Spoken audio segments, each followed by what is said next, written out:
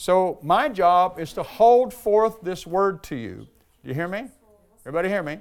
My job is to hold forth the word to you. I am not the answer man. I do not have all the answers on the earth. I'm just like you, I'm learning, but I've been at it for a few years, so I have a little information. But your job is to study these things daily to see if they are so, all right?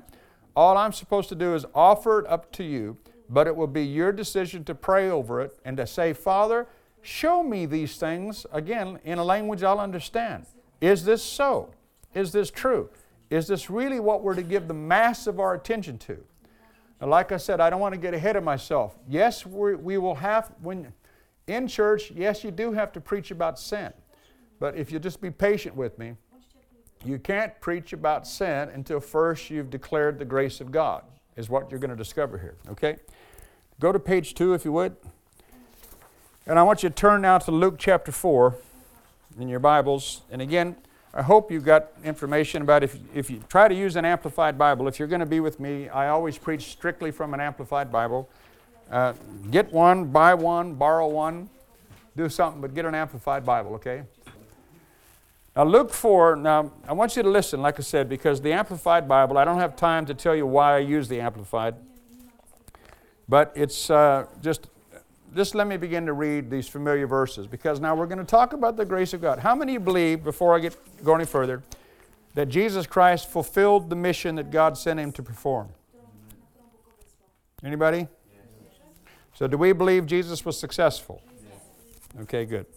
Now I'm going to start reading right here in verse 16. Luke 4, verse 16.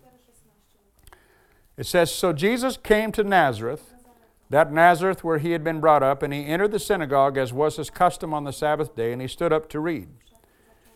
And there was handed to him the roll of the book of the prophet Isaiah.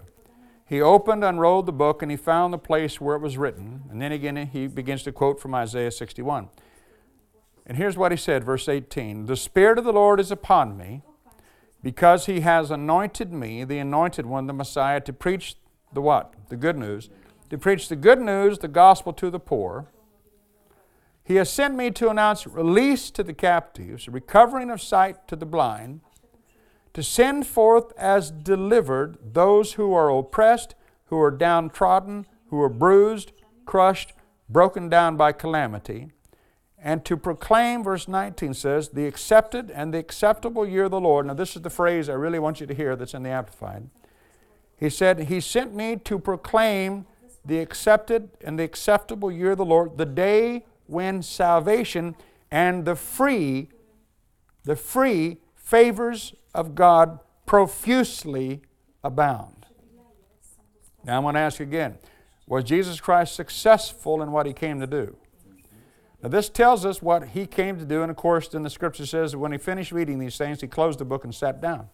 And He said, this day is this fulfilled in your hearing. But I want to ask you a question right here. Of all these statements in verse 18 and 19, do you see anything in there that's negative? Is there anything negative in that? I've come to tell you how ugly you are.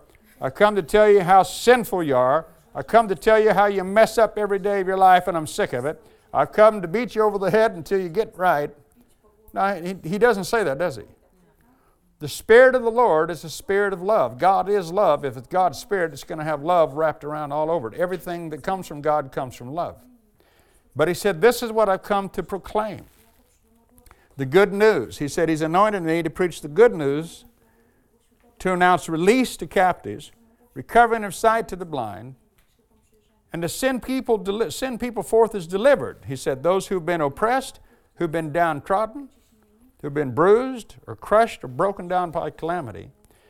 But again, this is the part that I want you to see. And He said to proclaim the acceptable year of the Lord. Of course, that speaks to the year of Jubilee, every 50 years when all the captives went free and all lands were restored, all indebted people, their debts were forgiven and canceled.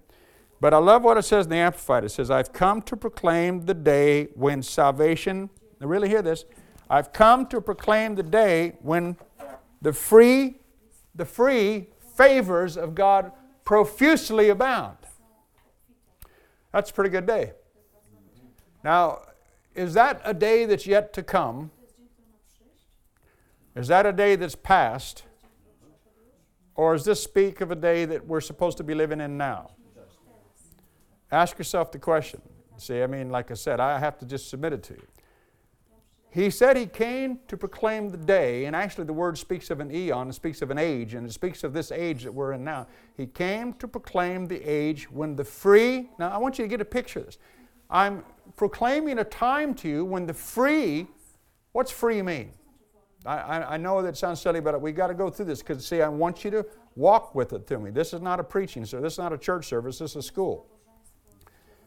Free. I've come to proclaim a day to you when the free.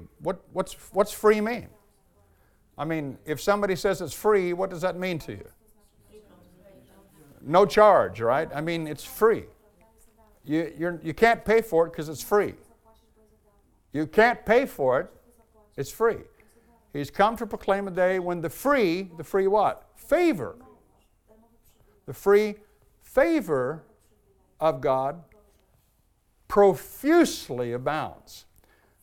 Profuse is a big word. Again, it won't say that in the King James or a regular Bible, but again, in the Greek, it speaks very strongly. It speaks of this superabundance. Now, I've got just a few definitions of the word profuse down here. It says here, if you look in the outline, it says, the favors of God will profusely abound. Here's some of the definitions of the word profuse. Marked by unrestrained abundance, lavish, lush, luxuriant, a riotous pouring forth with exuberance. Then it says giving without stint or being exceedingly liberal.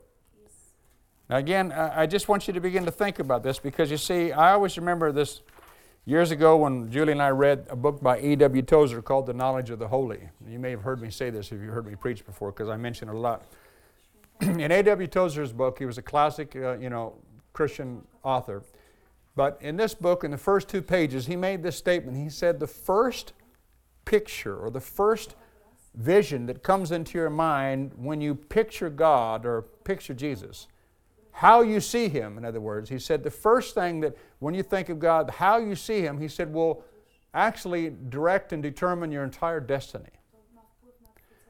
In other words, you've got to hear me. If you believe in your heart that God is a God that's sitting up there with a cricket bat and that He's waiting for an opportunity to correct you. He's waiting for the opportunity to bash you or something like that. Let me just put it this way. How many of you know if you're afraid, if you're actually afraid of somebody, you don't try to get very close to them? Now, how much more simpler can it get? When you're actually afraid of somebody, you don't go out of your way to get as close to them as you can. A lot of people have never really ever gotten as close to God as they could because even though they may say good words out of their mouth, in their heart of hearts, way down here, they still have this unholy fear in them that if I mess up too much, that God's going to burn me like a piece of bacon or He's going to, step on me like a bug or what have you. And oh my, if I just mess up one more time, that's probably it and I'm out of here. But no,